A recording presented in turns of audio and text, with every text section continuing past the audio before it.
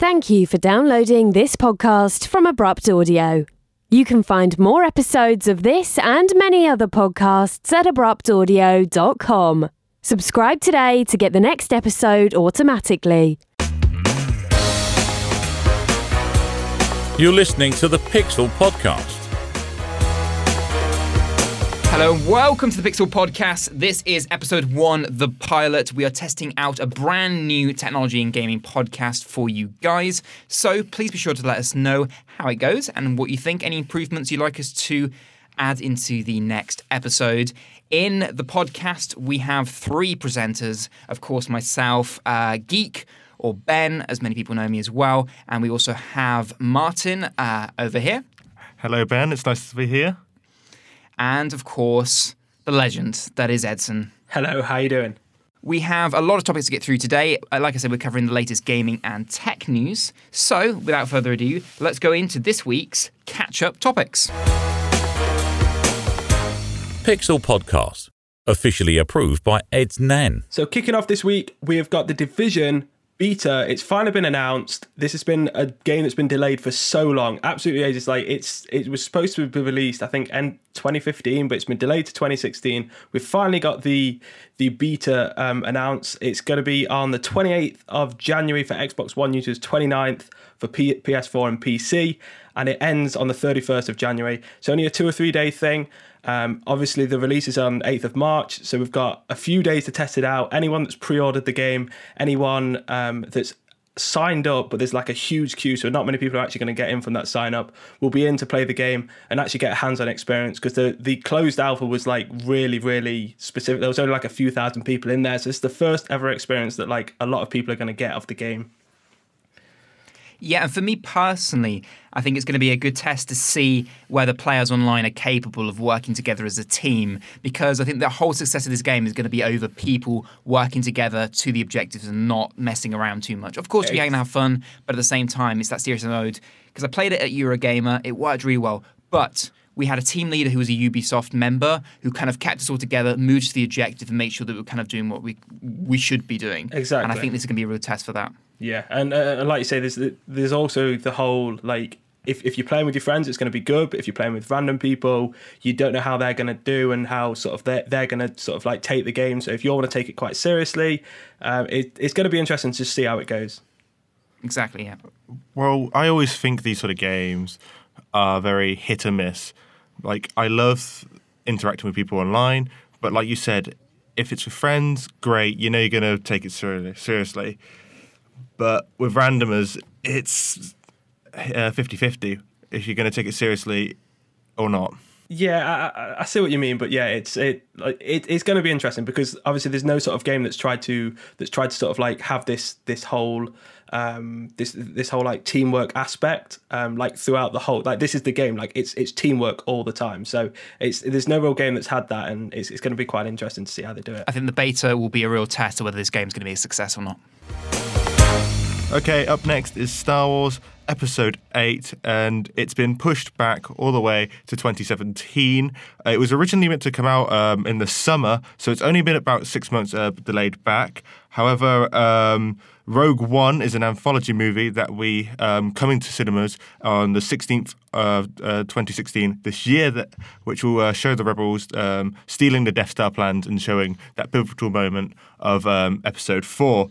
But really, I just want to get your guys' opinions on what do you think about pushing it back. Obviously, the new one that came out, The Force Awakens, it was around December time. Do you feel that this is a marketing, because they realised how great the winter blockbuster was?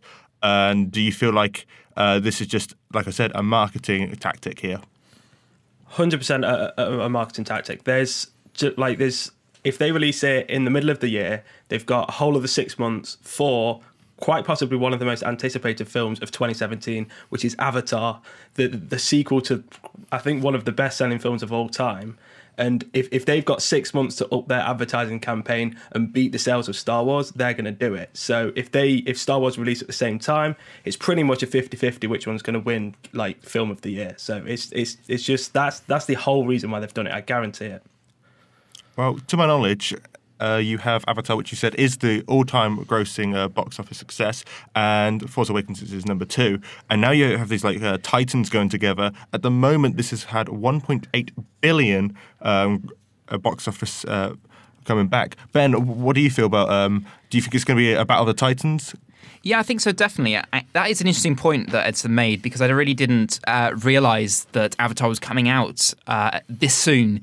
And I didn't know that maybe the reasoning between splitting those a little bit was to give some breathing room between Avatar and, of course, Star Wars, which, will steal some of the limelight from each other. Some of the people who maybe aren't such big Star Wars fans would have seen maybe Avatar instead, and maybe some of the people who were more in Star Wars wouldn't have seen Avatar. But if you're splitting those up, people who maybe aren't fans of either or would go and see those films independently of each other, whereas they might have not if they were on the same weekend. Well, 2 sci-fi films in the space of a month. But I also said about Rogue One, which I said was coming out in 2016. It's an anthology movie. Edson, what do you think about that? I mean, it's obviously not going to be anywhere near as good, or sort of, well, not good, anywhere near as big as obviously the main Star Wars movies. But I think obviously they want to give that a little bit of breathing room as well, which is probably like a little bit of the decision. But I still think it's mainly just that whole they want to take on Avatar as for obviously the best selling film of 2017 and possibly of all time. So the third topic of the podcast this week is of the iPhone. Now, we all know that iPhone rumours are pretty regular on the internet, and of course, one of the more recent ones was to do with the whole Bluetooth being the sort of main way of hooking your headphones up on the new iPhone, no headphone jack. However, I feel that this latest rumour is far more interesting, especially for someone from a video background. The new iPhone is expected to have 2 cameras according to a patent that was filed. Now, it's going to do a bit more than, if you remember, HTC's LIMP duo camera system in the HTC One M8. This one is supposedly going to be able to allow you to do 2 things. For instance, it can take, during photo mode, one photo at a longer distance and one photo at a closer distance, meaning when you zoom in after in post, you're actually not stretching the one image. You're actually editing the image with the 2 photos that are taken to find the zoom. It's kind of a weird way of doing things, but it would allow you to do manipulation to zoom into photos in post and actually not distort the image in any way. And also, benefit of this is that if you are doing video mode, you could record 4K with the one camera and 1080p with the other and have both resolutions ready to use. Now, I don't know the mass use of that, because if you've got the option with one lens and one camera, you'd probably rather just do the 4K and then downscale it to 1080p. I mean, that's as good as any other way of doing it. But I suppose if you're someone who's editing on your phone, then obviously that's the option for you. And the third and final way is that you can use one of the cameras to take full photos as you would normally, and then the other one to do video at the same time. So you can just sort of do picture-in-picture mode while doing video and things like that. So, guys, thoughts? Would this be a useful thing for you?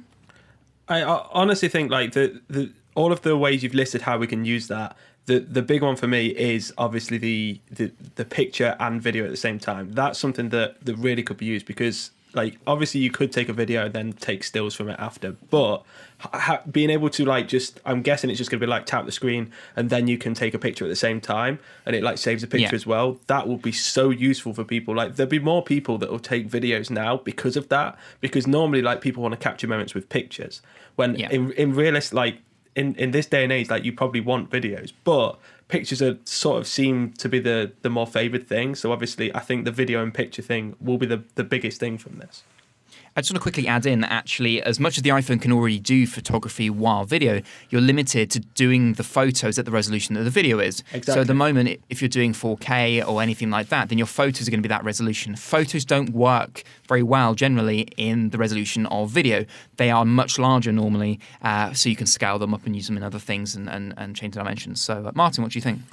I think this is a great step forward. I like the idea, especially zooming in. You don't lose any of that. It doesn't get distorted or anything. That is always a big plus, especially in photography.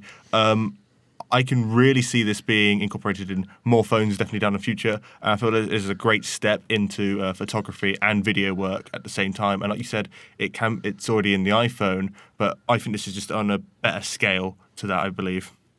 And finally, just to add a little bit of thing in and maybe a little thought, depending obviously where these cameras are positioned, but maybe a feature that's not listed here that could be something that Apple uses as a big marketing ploy could be 3D. 2 cameras, you could typically shoot 3D with them.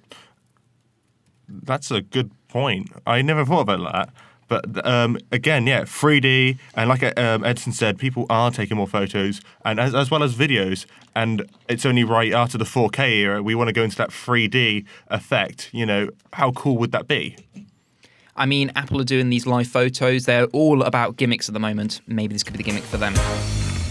So coming up next is the Amazon Dash Button service. This is coming to all Prime users by September, and it's going to be available on a few select products. It's going to start off quite small. Things like printers, like electronic washers. This is something where there's like something built into it which will link to your Amazon account, and if, like, let's say for example in a printer, if your ink or toner gets low, they will automatically order a new one for you. So this is something, and obviously with Amazon Prime it's like a next day delivery thing, so it wouldn't, obviously you won't need to be keeping stock of everything, and this would be big for sort of like offices and just general like day-to-day life, with the whole Amazon Prime sort of like pushing more and more into the sort of like just general life of shopping. Yeah, I mean, definitely from a marketing and from, completely Amazon's point of view, this is a great feat. I mean, they've already got one-touch sort of ordering, so you can order things without having to enter your details in. Mm-hmm. If you've got an account, you want to buy something, to hit that button, immediately bought. And for them, in terms of getting people to spend more money on Amazon, this is perfect. You don't even have to think about hitting that buy button anymore. They've taken that button away. If you need it, it's there at your door. And I think, that way is going to make people think a little bit less about maybe shopping around to other stores or buying elsewhere. The minute you've got to think about it, you can go on the Amazon page and check what price it is and go, actually, that price has gone up. I might go somewhere else and buy it this time. But if it's automatically being bought for you, you're kind of almost locked into whatever prices that is. And by the time it's arrived at your door, the chances are you're not going to bother returning it because the price is £3 or whatever higher.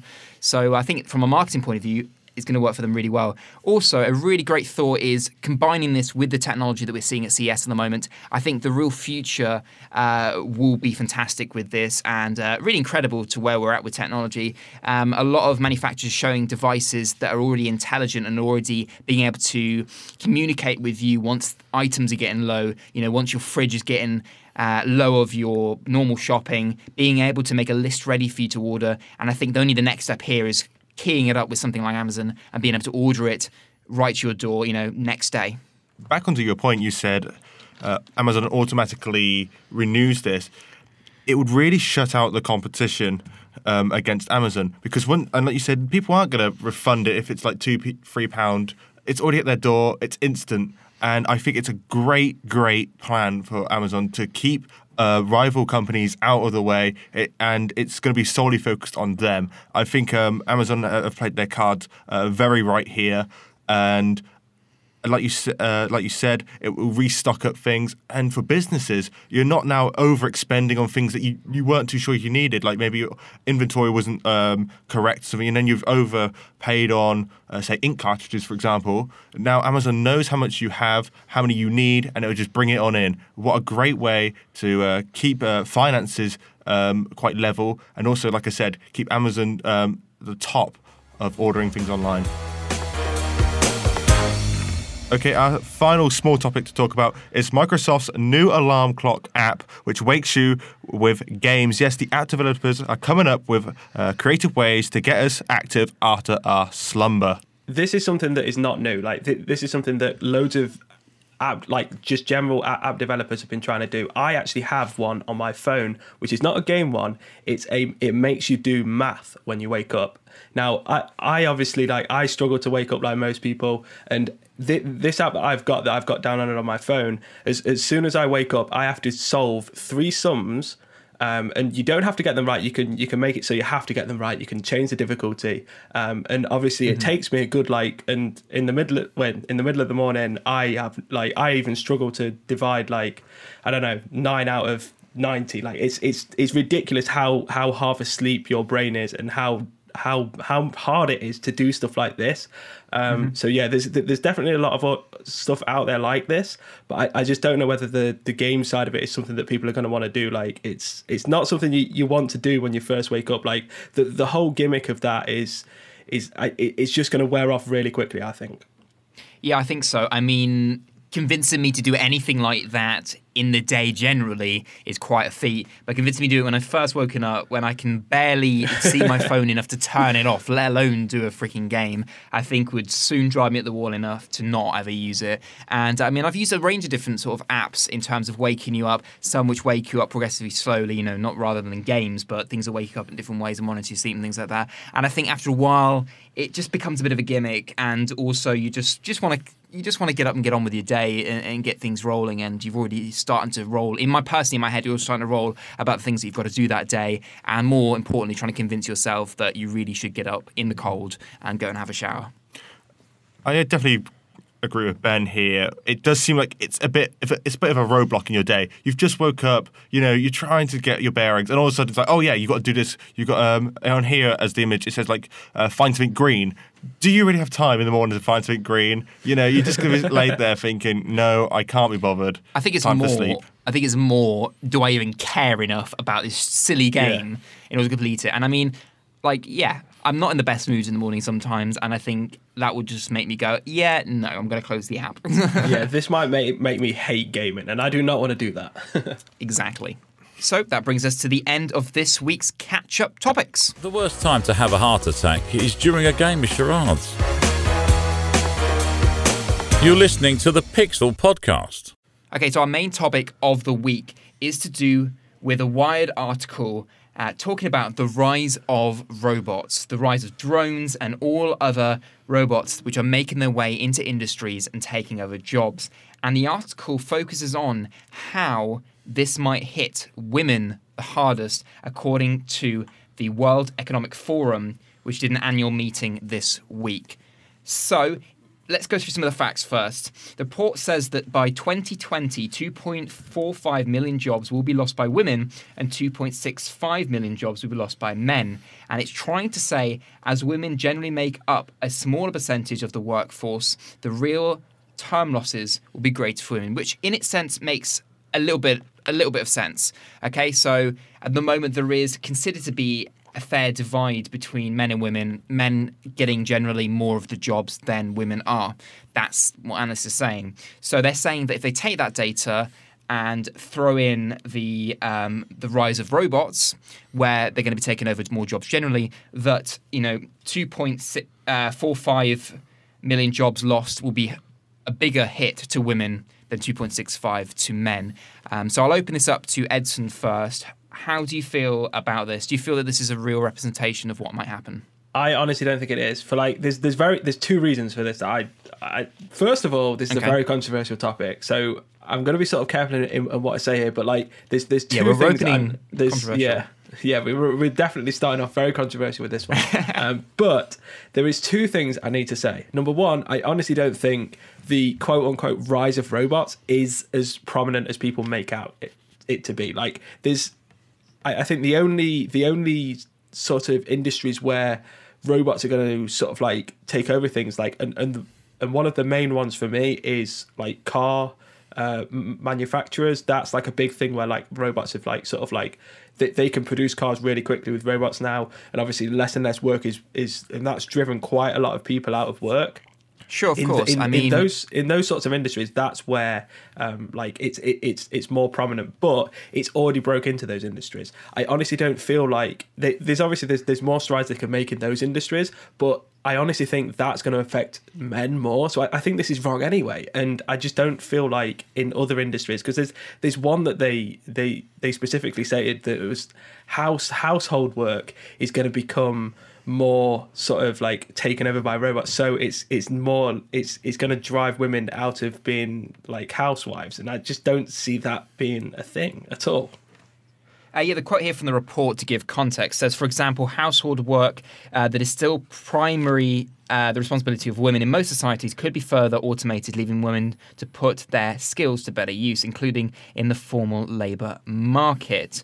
The WEF researchers claim the world is on the cusp of a fourth industrial revolution due to the rapid advancements in everything from genetics and artificial intelligence to 3D printing and nanotechnologies. It is not the first time that it has been claimed a new industrial revolution is about to take place. And that is an important thing. We have gone through a few of these over the years. They do say that things are going to change and things are going to move rapidly and it's going to affect X, Y, and Z. But we haven't seen that yet. So we are right to be a little bit optimistic about this and the way it's going to affect us. But I don't really want to agree with you, Edson, in the fact that this robot revolution isn't something that's happening. I think it is definitely happening. I mean, myself and Martin were looking to do a documentary on this sort of thing. So we did a lot of research, and even the jobs which we wouldn't expect robots to take over are already being looked into taking over. For instance, in America, there's a robot that's being made at the moment and being tested that could physically cook every recipe in a fast food menu to order automatically, even getting the amount of time that the actual meat is cooked for. So whether it's medium, rare, well done, the like, it can be that exact. So I mean, if we're seeing entry-level jobs like that possibly being taken over, then where could it extend to? Well, like you said, me and you have been doing a lot of research on this, obviously, for documentary ideas. But I will agree with Edson. It's not as quickly rapid as people make out to be. I still think we're a few years behind that everyone thinks we are. I think it'll be another 2 decades or so before we start seeing the rise of the machines, as it were. But you are right. There's the job of a receptionist. They've got robots doing that now, and definitely that entry-level jobs, as you put it, are at stake here.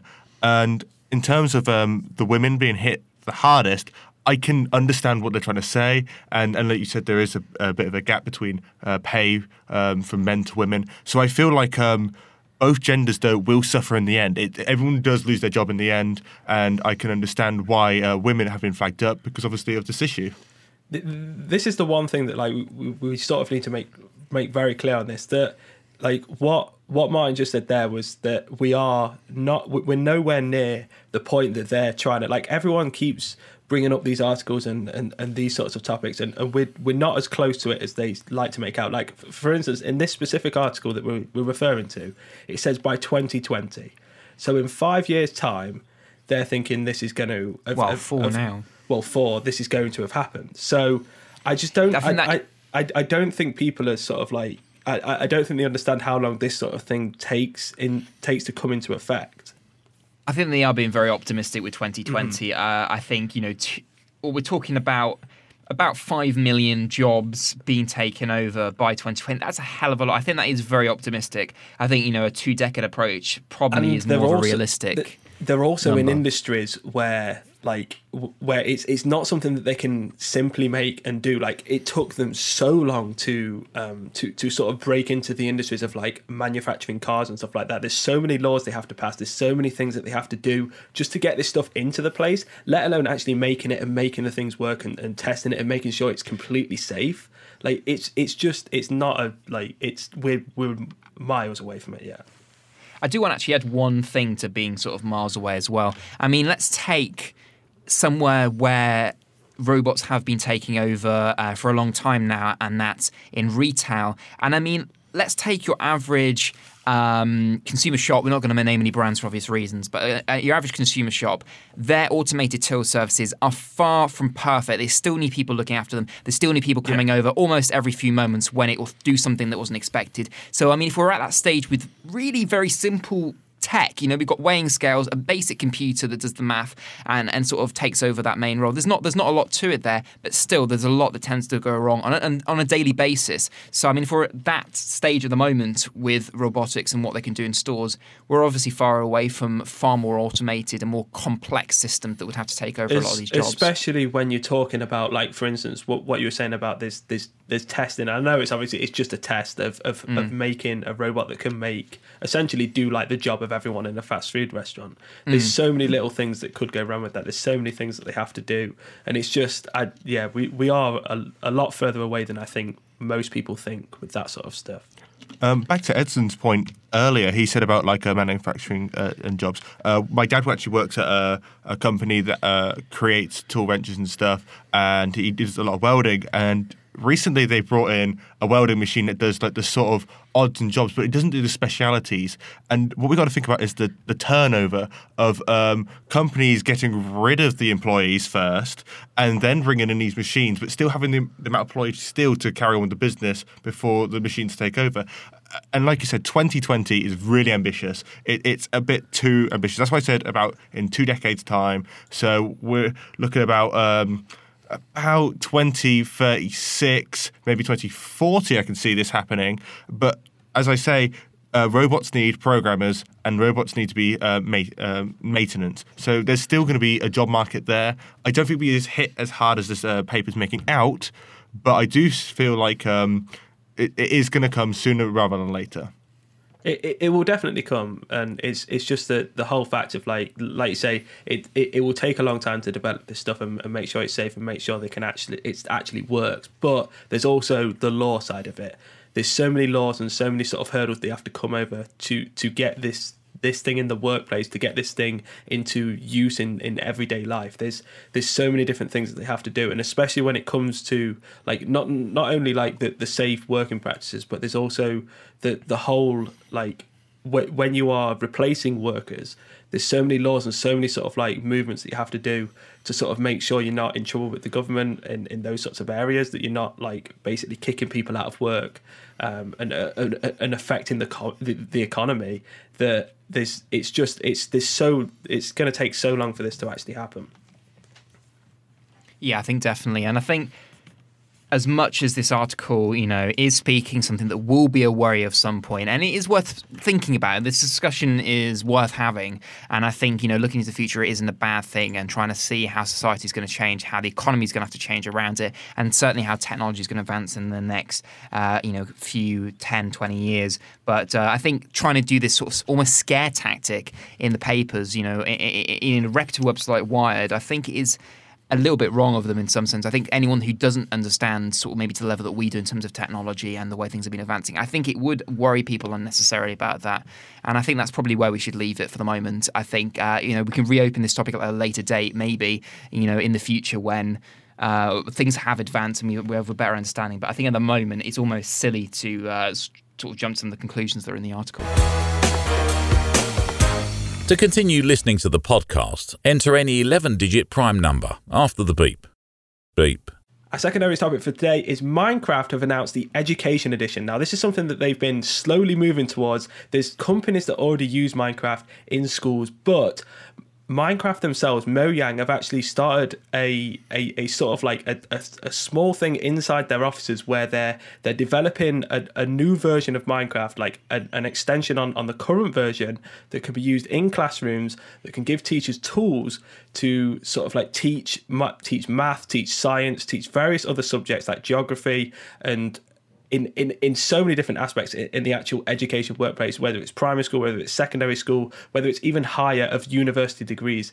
And it's something that's really become a big thing for the gaming industry, that this game, this powerhouse of gaming is now entering education. Yeah, I think definitely. I mean, Minecraft is definitely not new in schools. I mean, I have a niece and nephew who are currently in schools, they're around the sort of 10 age, that sort of really influential age for things like Minecraft, and they have iPads in their class that they do Minecraft activities on. So it's definitely not new to the education sector, but I think some redefining of Minecraft, refining it, having these forums for teachers to discuss about how they can make their lessons plan around Minecraft. And I think those sort of resources are really what's going to make it more beneficial to the students, because I think nothing's massively, let's be honest, going to change about Minecraft. It's still going to be the core aspect of the game, and I think generally people are going to get the same sort of aspects out of using it, learning wise, but being able to concentrate the lessons onto particular aspects. If they want to teach history, maybe they have a map that has like a quiz type thing where they've got to go and find aspects in history and put together maybe like a little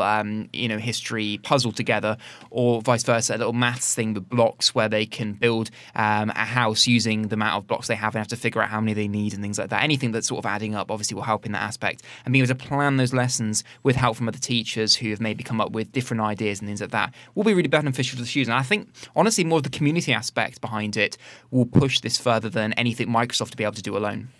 Yeah, I honestly think that like there's a few things here. There's like the money behind Microsoft that they can put into this, they can now work with the sort of the few people they're putting onto this inside Mojang themselves. There's the money that they can put, the sort of governing boards of education that they can actually be in touch with to actually try and work with them and create some sort of like some. Because at the minute it's being used in classrooms, but it's just being used in like small things. If it actually becomes to the point where they can use it and they can actually sort of like make it part of like tests, they can make it part of like, especially in sort of like lower down, like in primary school level, like it could become a really big thing and a really big aid to education in itself. Because like there's this constant struggle now with like trying to get kids involved in sort of like they want to do like education that sort of like makes them interacts with them, and this is one big thing for it. This is the most popular game with kids. This is something that can really help them and sort of like drive the next generation on into learning, into like taking on these going into these industries that not many people are going into now. Okay, I'm going to be a little controversial here and say I'm a little old-fashioned when it comes to learning. I do remember growing up and teachers said we want to get kids interactive and get indulged in the topic. But I understand what Ben was saying about like maybe in maths you have a certain amount of blocks, got to create it. But I feel like students might become more distracted by the actual game element and not remember picking up actual key skills out there. And I feel like maybe a lot of concerns of a lot of older audiences might feel like, well, when I was a kid, all we had was pen and paper. That was good enough for us. Why is this not good enough for our children now? I mean, the other side of the story is that a game that they might play socially at home with friends might be difficult for the students to then differentiate that time where it's just creative for fun and maybe a time that's more serious where they actually need to learn and gain something out of it. Although, you know, playing devil's advocate a little bit, of course, the other side of that is if they're enjoying what they're doing, they might learn something without knowing they've learned something, and maybe that will turn maybe some of the more difficult lessons to teach, especially, you know, some of the more challenging ones mentally, if they think it's just a fun game. You know, or Minecraft, it's just a bit of fun, something I play at home with my friends. They might be more keen to be open to learning rather than, you know, the old-fashioned ways where immediately students are, let's say, switching off because they know it's going to be boring. Plus, there's also like a big thing that this can really sort of move on to the actual community side of Minecraft. There's a lot of people that mod Minecraft themselves, the actual game. There's so many mod creators, and there's so many people that could create content for this education edition of Minecraft that can go so far beyond the actual team that Mojang have put together in their offices that are trying to develop this. That this could be a thing that people can create such sort of high level education content for. Like, this could be used in universities, this could be used really high up to do some really technical stuff. Obviously earlier we talked about Amazon and also like the increase of technology, and obviously Edson was saying about like people creating content is quite technical, and obviously a lot of technical skills will definitely be improved, and we're obviously entering that digital world now. But then, and I know the argument's going to be, what about stuff like physical education? Like, it's very mandatory in PE. You had to do it. Sorry, and you know, it like would that hinder other lessons with Minecraft? Maybe people just want to play Minecraft instead of doing other things. I think at the levels that, in terms of age levels, that Minecraft is going to be added in, I think the students aren't going to have the freedom to be able to play Minecraft, you know, all day. I think it's going to be a set lesson, like we have IT, where they take the students into the IT room, they do an activity in there, and then they come back to the main classroom, or they, you know, go off to the gymnasium to do something in there. You know, it's something that's scheduled in the day. They go to that place, they have that activity, or maybe, you know, a lot of classrooms these days. I mean, I worked on a video for a company which specialises in technology for the education system, and a lot of the products they were selling were cabinets that would have laptops in them or iPads in them, where those be stored away and charging when they're not doing that activity. But the moment they want to bring it out to do activities on, the laptops come out, they do that activity, then they go away and they're not to be touched again. And I think, you know, we're talking kids, you know, in sort of primary to very, very early, you know, secondary school. You know, we're talking about, you know, 6, 7, 8, 9, you know, those sort of ages. You're not talking, you know, older ages where people, you know, are going to have less control in terms of the teaching system. So I feel generally, I don't think that's going to be an issue. There's still going to be the place for physical education, and the kids aren't really, not to put it a better way, aren't really going to have a choice in that sense. Caps Lock, preventing logging since 1980. Pixel Podcast. Okay, so with that, we're going to intro into the versus topic. Now, basically, each week we're going to take one of the main topics and have one member of the podcast arguing one side of the story and the other one arguing the other. Now, today it's going to be myself and Martin, and to decide which half are we going to be on, we're going to get Edson to flip a coin. So it's either going to be the pro Minecraft Education Edition or against Minecraft Education Edition. So, yes. Martin, I'm going to be kind. Which side would you prefer? I would prefer against. Against. So, heads or tails? Tails. Tails. So if he gets tails, he gets against. If he gets heads, he gets for. Okay, I'm gonna flip it now. Okay, here we go. It is heads. No. So Martin gets 4. This is going to be quite interesting because obviously I feel like GG definitely. is definitely more on the 4 anyway, and I know Martin has some good things for against, so flipping it, I think this is going to be quite good. Okay, so I think we're going to time ourselves like a minute each on this. I would say a minute each, yeah. Okay, so as Martin's kind of drawn the short straw, I will go first. So we've got barely any time to think about this. I'm just going to raffle on for a minute, and then Edson's going to decide. And then Martin's going to have his go, and then Edson's going to decide who's won the battle. All right. 3, 2, 1, go.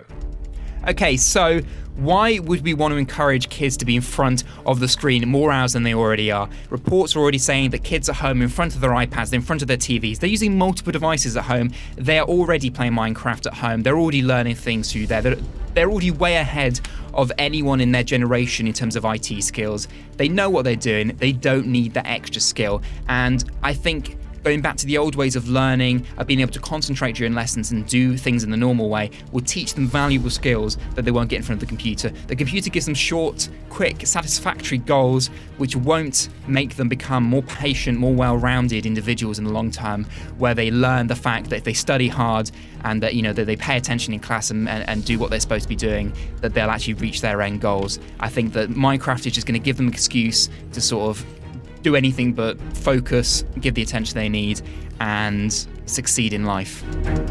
With 3 seconds to spare, I like it. He even leaves a little bit of time after. Martin, you're exactly. next. Time to breathe.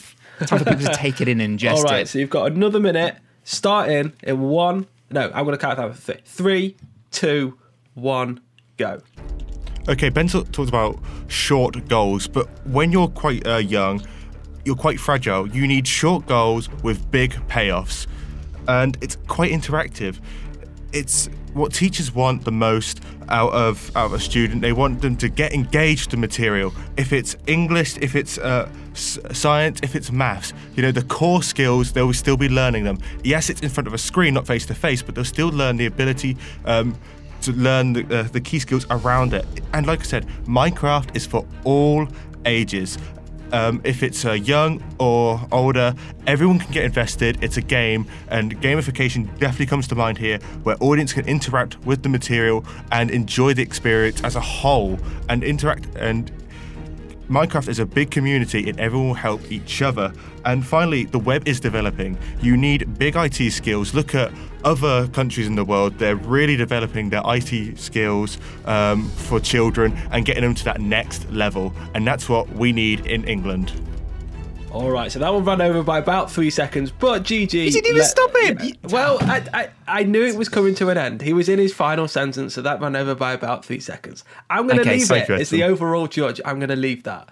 But I'm going to decide right now who I think the winner was. And I honestly think it was Martin, because of one point. There was one point that he said that...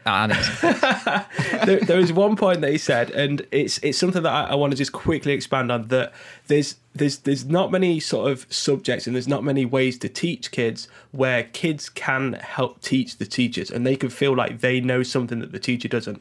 A lot of time in schools, the whole sort of like it's hard to, like, the teacher is the one that's telling the kids something. If the kids are or the pupils are telling the teachers like how to play this game, and they're sort of like teaching them as well as the teachers know the subject, the pupils know the game. This is something that can really benefit both parties, and I think that's why it's such a good thing. And Martin didn't sort of like say it exactly like that, but I know that's where we're sort of going with it, and I think that's why that one should definitely win. Okay, fair enough. I understand exactly what you're saying. Yeah. So Martin, for the first week, gets the first point. He's already leading here. We're going to do verses as often as we can every week for the moment and see who can get the biggest score by the end of it. So, Martin, well done. Thank you very much, Ben. You should be very proud of that. First episode, first score. An honourable opponent. You should retire now. Retire victorious. That's what someone who's going to be doing verses next week would want you to do. So. Don't worry, Edson. He's going to come for you. It's not going to be too brutal. I'm not looking forward to it. Okay, and with that, I'd like to thank you guys for listening to this week's podcast. That brings us nicely to an end. If you do want to keep listening to us, we'd much appreciate your support. Hit that subscribe button on iTunes, which will ensure that you get the latest podcast downloaded straight to your iOS device. We're not sure about where else this podcast will be shown at the moment. We'll provide later details in the next podcast. If you listen to this, thank you very much. We really appreciate you guys listening to the first one. We hope you've enjoyed it. Any feedback will be very much appreciated. But with that, I'd like to take a very big thank you to Edson. You're welcome, buddy. A very big thank you to Martin. Thank you very much, Ben. And with that, have a fantastic week ahead, and we'll see you next week. Goodbye. Goodbye. Bye. You've been listening to the Pixel Podcast. Thank you and good night. Or as they say in gamer speak, GG NORE.